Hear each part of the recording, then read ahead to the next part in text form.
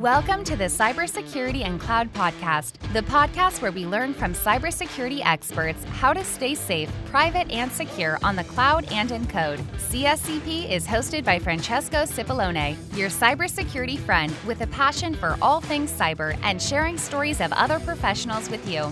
Let's dive in. Hello, everyone, and welcome back to the Cybersecurity and Cloud Podcast. Today, we have one of my favorite person in the world returning into the podcast, Jim Manico, a good friend, an application security pillar in the industry. Jim, talk a little bit more about the background for who or the few people that doesn't know the wonderful person that you are. Ciao, Francesco. Ciao. Thank you for having me on your podcast. My name is Jim. I've been a programmer professionally for about 25 years, mostly web apps. And I've been an OWASP volunteer for a long time. I work on one of the co-leads of the Application Security Verification Standard. I'm really proud to be on that project. There's a lot of other people working on it. I'm one of many, but it's a big honor to be in the leader group of the SVS standard. I work on the OWASP cheat sheet series with Jacob Mikowski, and that's like kind of the old wiki. We maintained a bunch of secure coding guides mostly on a topic by topic basis with about 100 different volunteers. And I work on the Proactive Controls project. This is like a top 10 for defense. I love OWASP. I love to contribute. I've learned a lot from OWASP, and I focus on secure coding defense knowledge as my main job and interest in the industry. Fantastic. And since we're on the subject of OWASP and history, you know that the new top 10 that is probably the most famous one that has been published has been republished of late. And you might know top 10 slightly for obvious reason. Yeah, we made sure at the cheat sheet series we released a cheat sheet top 10 so you can see how all of the OWASP top 10 topics will map to all the many cheat sheets on secure coding that we have at the cheat sheet series. So I was part of one of the secondary volunteers helping with the OWASP top 10, and I'm a big fan of it. But I'm going to do a call out, Francesco. Everyone, please email jack@nvisium.com. Jack Menino. He does not think the OWASP top 10 is reasonable or useful, and all of us need to email him and let him know that you love the OWASP top 10. His name is jack@nvisium.com. He's an OWASP top 10 naysayer. Help me out. Inform him of your love, like mine, of the OWASP top 10 2021. Great piece of work from Andrew Vanderstock, Torsten Gigler, Neil Smithline, and one other person I forget Brian Glass, the data scientist, Brian Glass. It's an amazing top 10 list, stirred a lot of great conversation, brought design and threat modeling back into the top 10. Yes. I'm a big fan. Secure design or secure misconfiguration or design misconfiguration.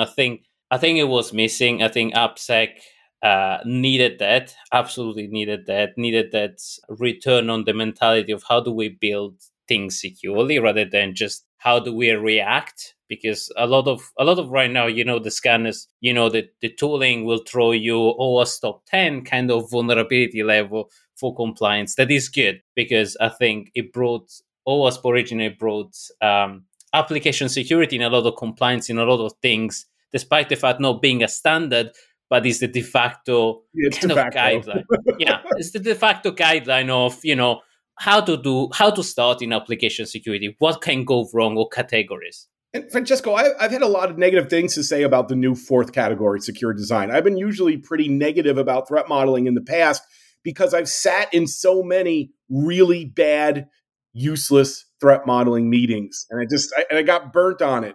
Now, but lately, what I think is a crucial part of good threat modeling is to have a series of vetted reference architectures you're going to map against.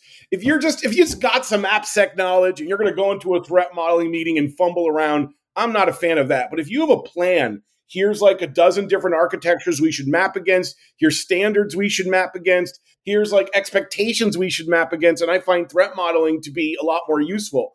A lot of threat modelers are going to say, well, let's just be loosey-goosey and figure things out. No, I don't agree. How about clear process, reference architectures to map against, a clear model, a list of vulnerabilities or weaknesses to map against, and really go in there hyper prepared. And now I like secure design.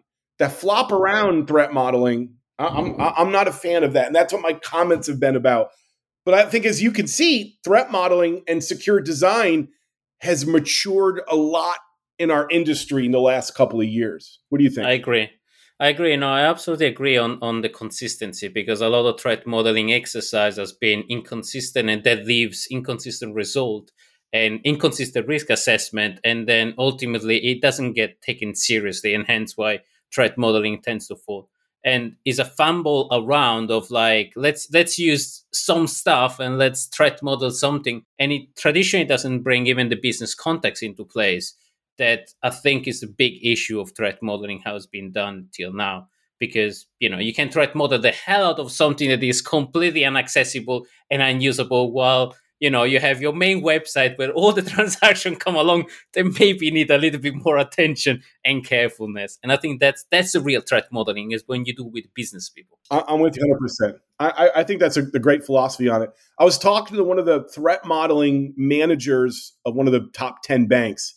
And what he said to me is, he's like, I've seen a lot of messy threat modeling too here. We've paid a lot of money for messy threat modeling.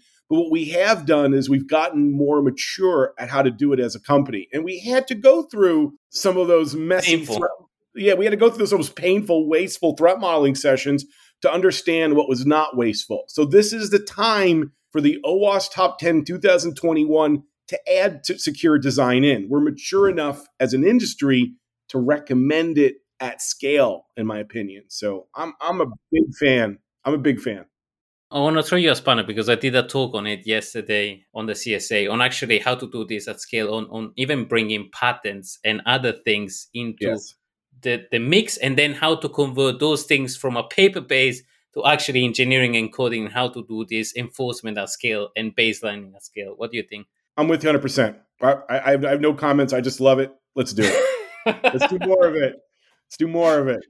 And I think that brings the concept of, secure design from the traditional paper-based exercise, dusty forum of let's debate about a secure architecture while getting into the real world, and actually let's make secure architecture. That is messy. For me, secure architecture is messy because you kind of hammer it. It's like code. It needs to be like code. Yeah. And like, speaking of which, if I heard you say secure architecture and simply needs to be like code, well, there are a lot more modern tools and threat modeling helper tools, so we can do threat modeling faster in a repeatable way with standard diagrams and standard artifacts. So this dream that we redo threat modeling in a more agile DevOps fashion with the modern tooling, I think that's a bit more realistic. Doing it old school and manual is never going to fit in an agile world. But with modern threat modeling tooling, and there's dozens of different packages out there in open source, commercial, to aid you in the diagramming and tracking part of threat modeling, with that kind of automation and expertise in these tools, we could really start to move fast and threat model even small architectural changes. So, Francesco, I'm kind of here in this podcast to let everyone know that I love threat modeling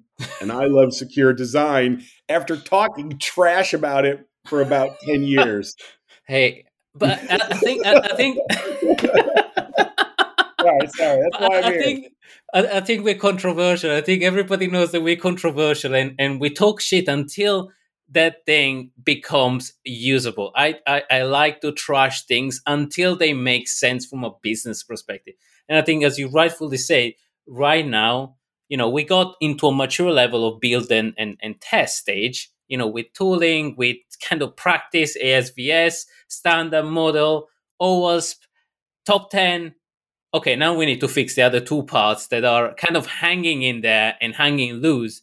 And we're getting drowned in security vulnerability, in vulnerability and issues. So we need to get ahead of the curve. And the only way to do so, in my opinion, I might be entirely wrong, is secure design, threat modeling, bring the rest of the organization in, and bring the architecture team. Architectures. I think this is the biggest piece of threat modeling, which I'm going to yell about a lot. Reference architectures. Yeah. Let's have an idea of how we should use microservices, JSON Web Tokens, standard web apps, end-tier design. I mean, all the different kind of architectures. I hate the term of reference architecture because it tends to be a little bit more dusty. I like it paved way that Netflix has introduced because it takes that concept of very dusty, puts a painting in the wall of a reference architecture versus a pave the way for people to use things securely. I understand, Francesco. Here's why you're wrong. Okay, so I love people that say I'm wrong. Reference architectures may be a dusty term, but we shouldn't be rethinking how to do JOT expiration over and over again. We shouldn't be redesigning microservice from scratch, especially in the big companies. I would hope you have. We can call it a different name for you. We'll call it. We'll call it. I don't know what to call it. I'm going to call it reference architecture. I'm sorry. I'm going to call it what it is. Manical architecture. But especially in a bigger company, I just want the threat modeling teams to have standards, not just low-level technical standards, which is my party, right? But also architectural standards. Reference architecture, Dusty, you don't like it, that's fine. Then how about architectural patterns or architectural standards? So we're not rewriting, we're not refiguring out how to do key architectural things that are impacted by threat modeling over and over again. And that's how you mature threat modeling. You just don't go in and flop. Even if you're smart, you don't go in and smartly flop around. You go in with a plan. You want a plan, and you want to move development teams towards standardized, secure reference architecture, reference patterns, architecture patterns, whatever, and push them in a certain direction. So that's my take on threat modeling. Please correct me, community, if I get this wrong. I love it, and I agree. And I think, I like also the approach of a carrot and a stick. When you say, this is a paved way, this is a fast track to security approval. This is standard way to deploy an S3 bucket or a standard way to deploy an application in an environment. This is a pattern that is repeatable and has been threat modeled to hell. Yes. And this is a standard way to do authentication. Yes. You can invent the wheel, but you need to go through all the security approval and exception approval. Or you can go to the Ferrari of security and just fucking implement it. So Francesco, so you don't like the name reference architecture, but I want to quote a little Shakespeare for you. Shakespeare, you know what Shakespeare said?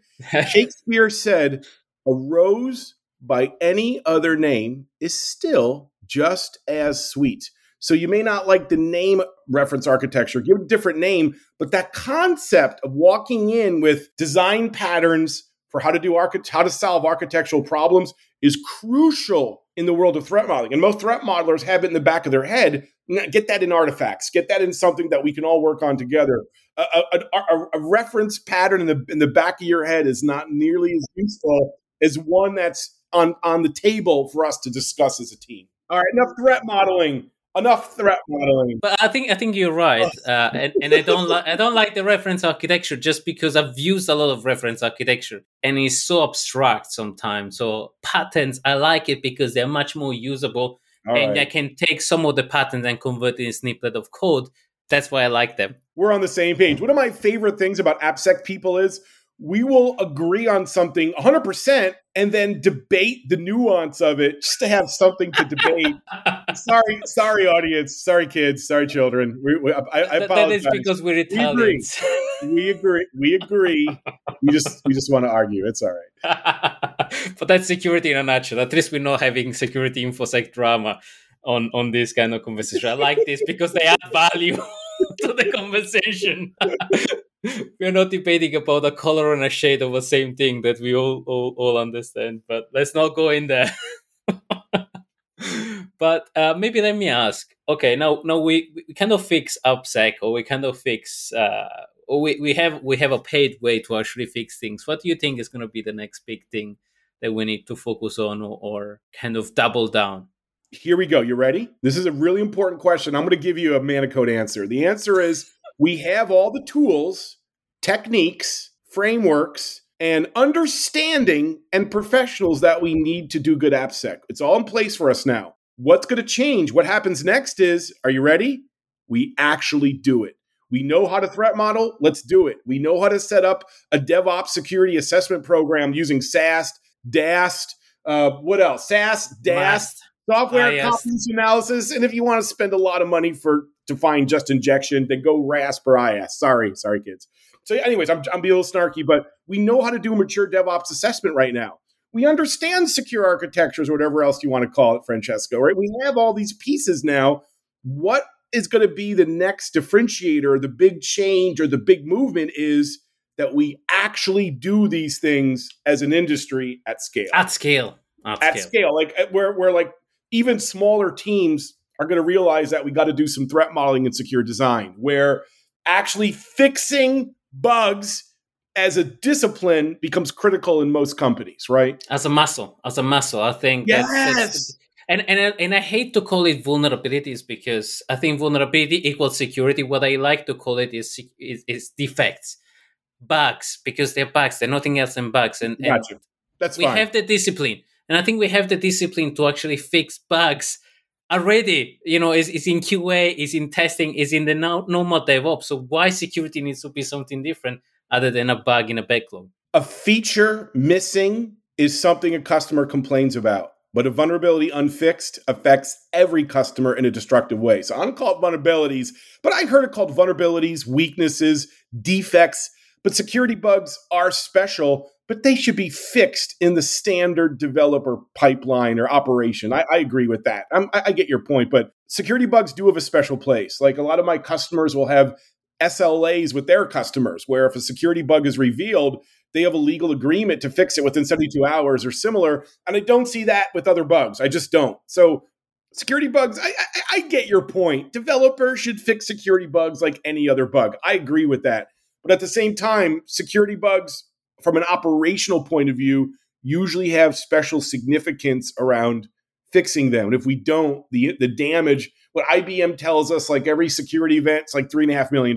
So every bug, every security incident, we're paying for it more and more these days. So I think security is still special, Francesco, and requires special contracts with our customers to make sure we deal with this stuff properly. I like the approach. I like the SLA and the contractual aspect, how you frame it, because I think that has value in maybe contextualizing the framework of fixing things and in the building their muscles.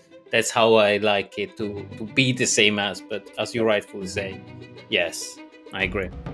This episode is brought to you by the generosity of AppSec Phoenix Limited. AppSec helps startups and enterprises solve complex software security problems by using smart data aggregation and complex machine learning software. Discover how AppSec Phoenix helps CISO and developers remove friction and maximize the use of DevSecOps professionals at www.appsecphoenix.com. AppSec Phoenix is the new and smart dev-first way to manage your software vulnerability. Follow the tag #AppSecSmart. Ask me something technical. Where I shine is like this kind of discussion. I'm always happy to dive into it, Francesco, but like it's high level. Like where I shine as a professional, I like to get into the nitty and the gritty. Give me something nitty or gritty as our last talk. How's that? Yes. Authentication. Why it is still broken? Woo! I think that first of all, what we should look at to understand authentication today, I think I would look at either Daniel Miessler's consumer authentication maturity model. I would also look at, are you ready? NIST special publication 863B.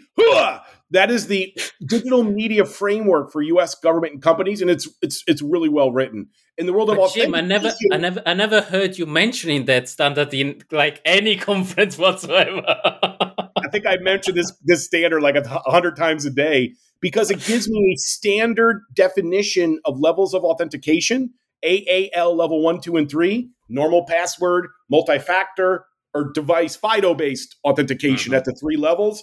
They have different levels for registration assurance, different levels for federation assurance. They give me a workflow that based on risk categories for your particular app or company, I could walk through the workflow and see what level of authentication you should be using at your company using a very well-respected U.S. standard. The point is, my customers have asked me, how strong should our authentication be for 15 years?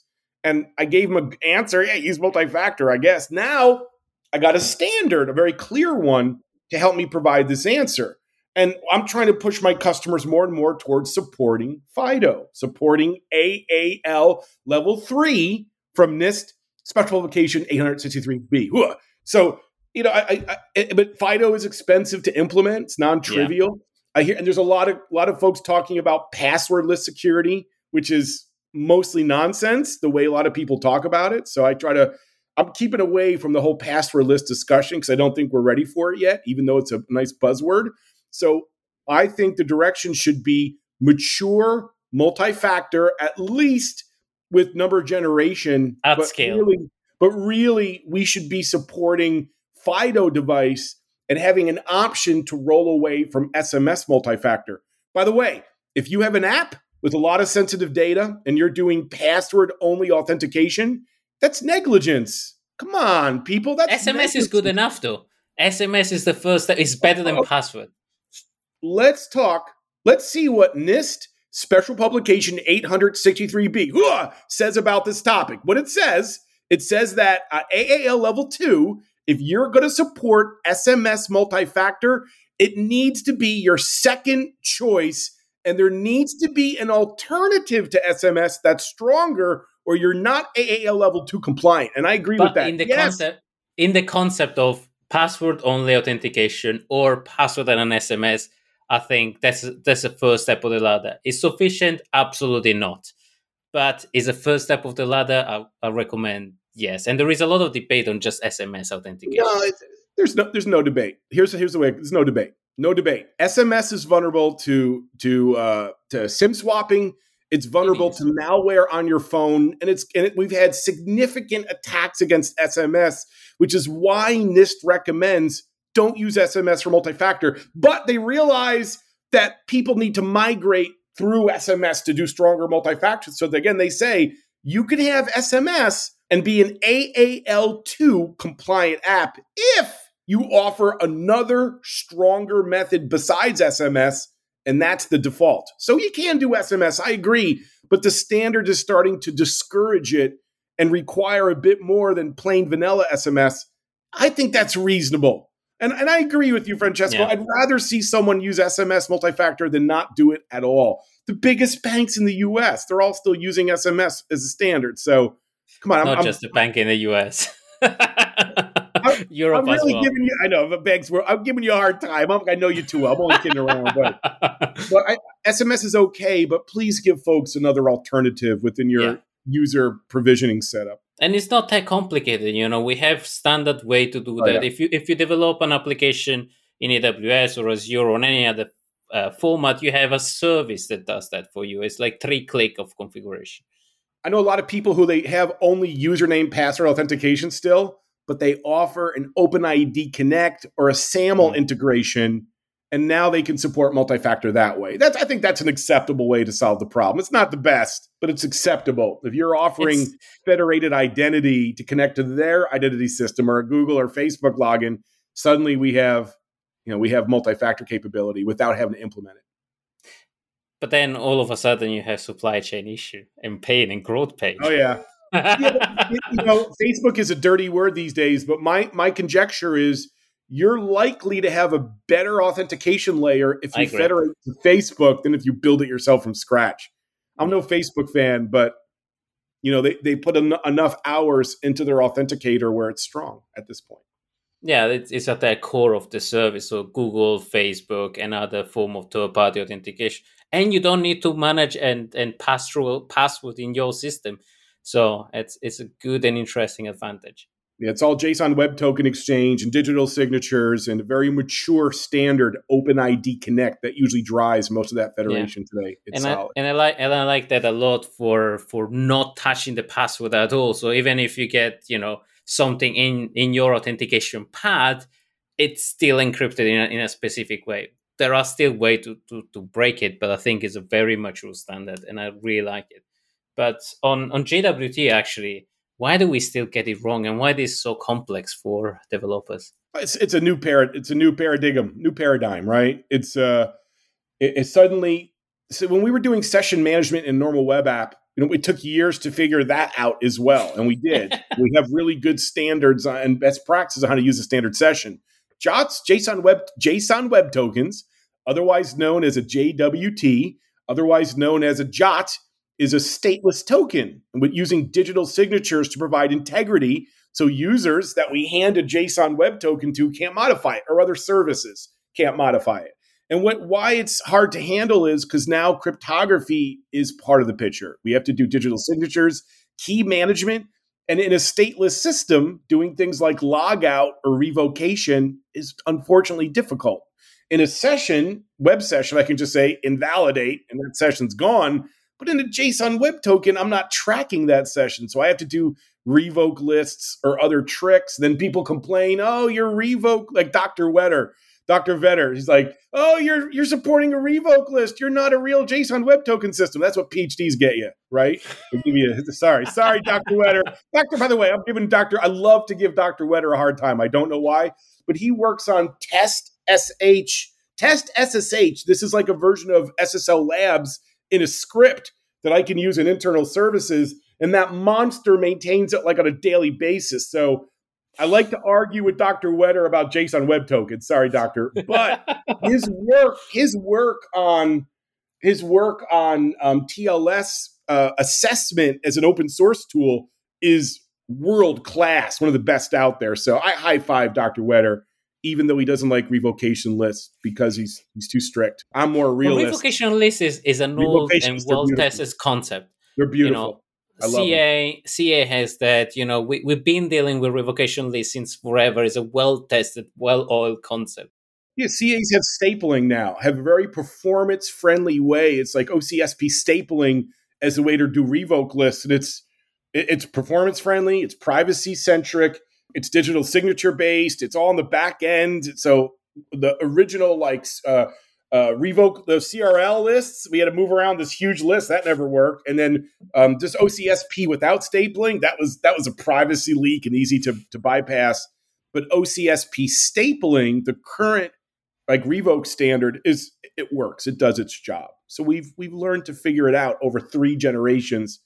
We could do the same thing with JOTs and JSON web token revoke lists. They're built into every gateway and framework in the API world and every cloud service. So it's commonly supported.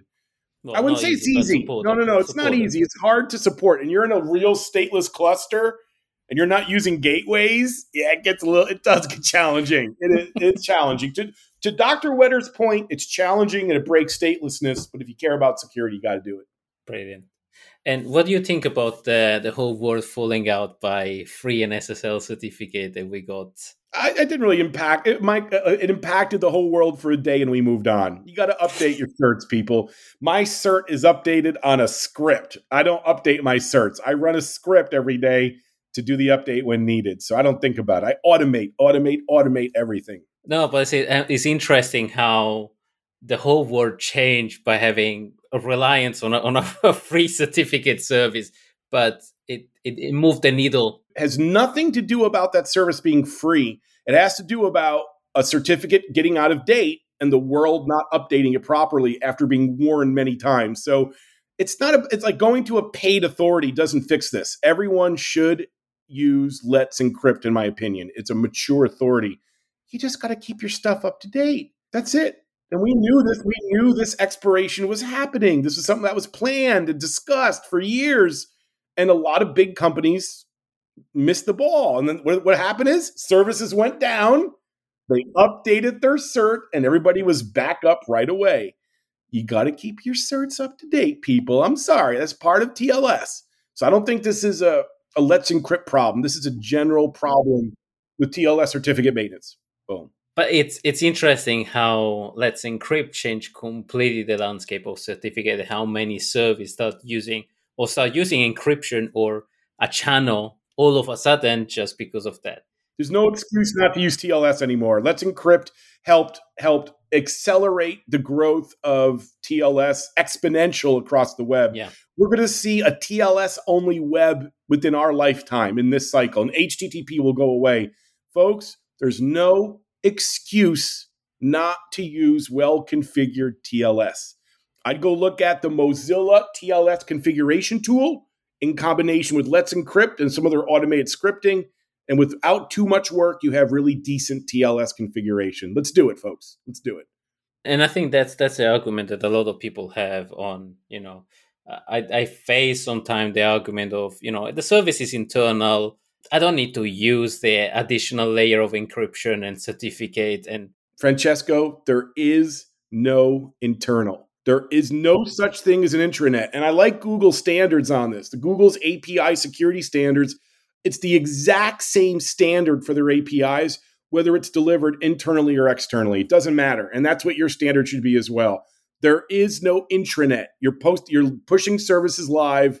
You probably want some security on them. Done. End of story. Yeah, no, I think we're going into. I mean, if you want to talk about zero trust, we can talk about zero trust. But as you rightfully said and beautifully said, internal and external, there is not anymore the boundaries. Google paved the way, saying, inside and outside for us is really no difference.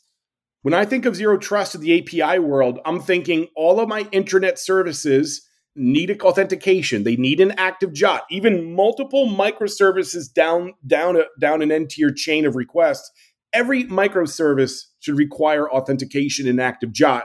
And every web service should do access control to make sure that we know who the user is because we're propagating the JOT. And then we can go look up the access control rules for that user if necessary.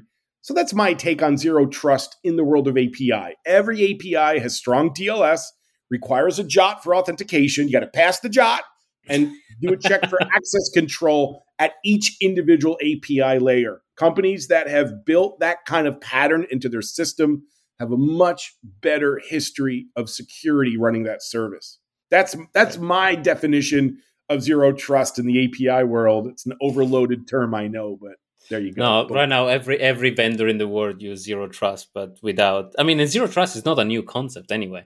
No, it's not. 20 We've been doing zero trust since the time of Cisco and VPN and other stuff. It's just not trusting the other stuff that is in the other side of the cable. Period. As simple as that.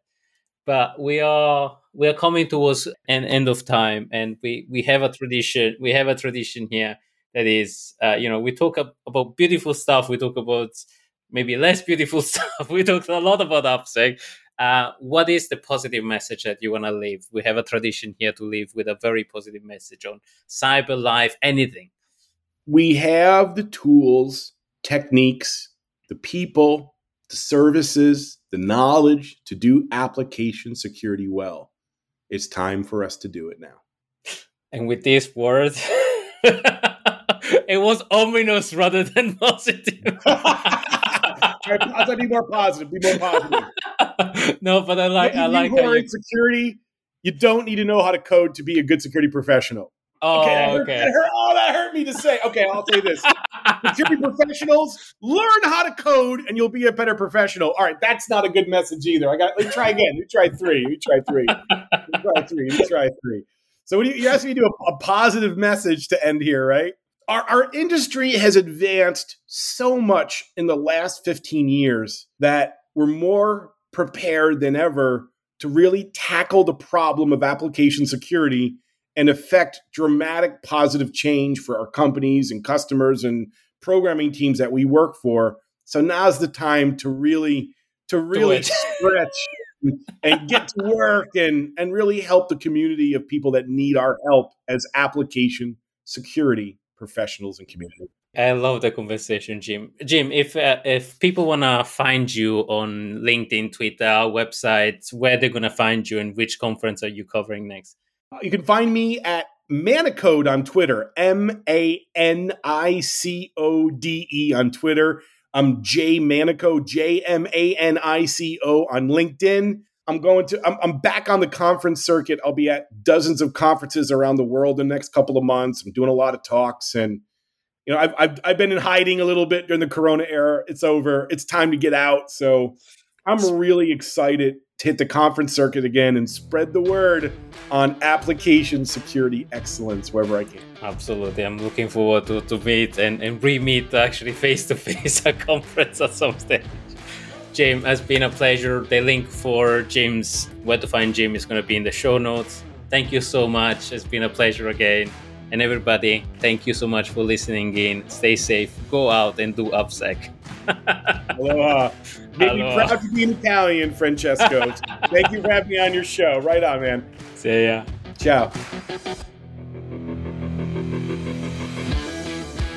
We hope you enjoyed today's episode. Please leave us a review on Apple Podcast and post it on social media tagging Cybersecurity Cloud Podcast for a chance to win a $100 Amazon gift card. Discover other episodes at www.cybersecuritypodcast.com.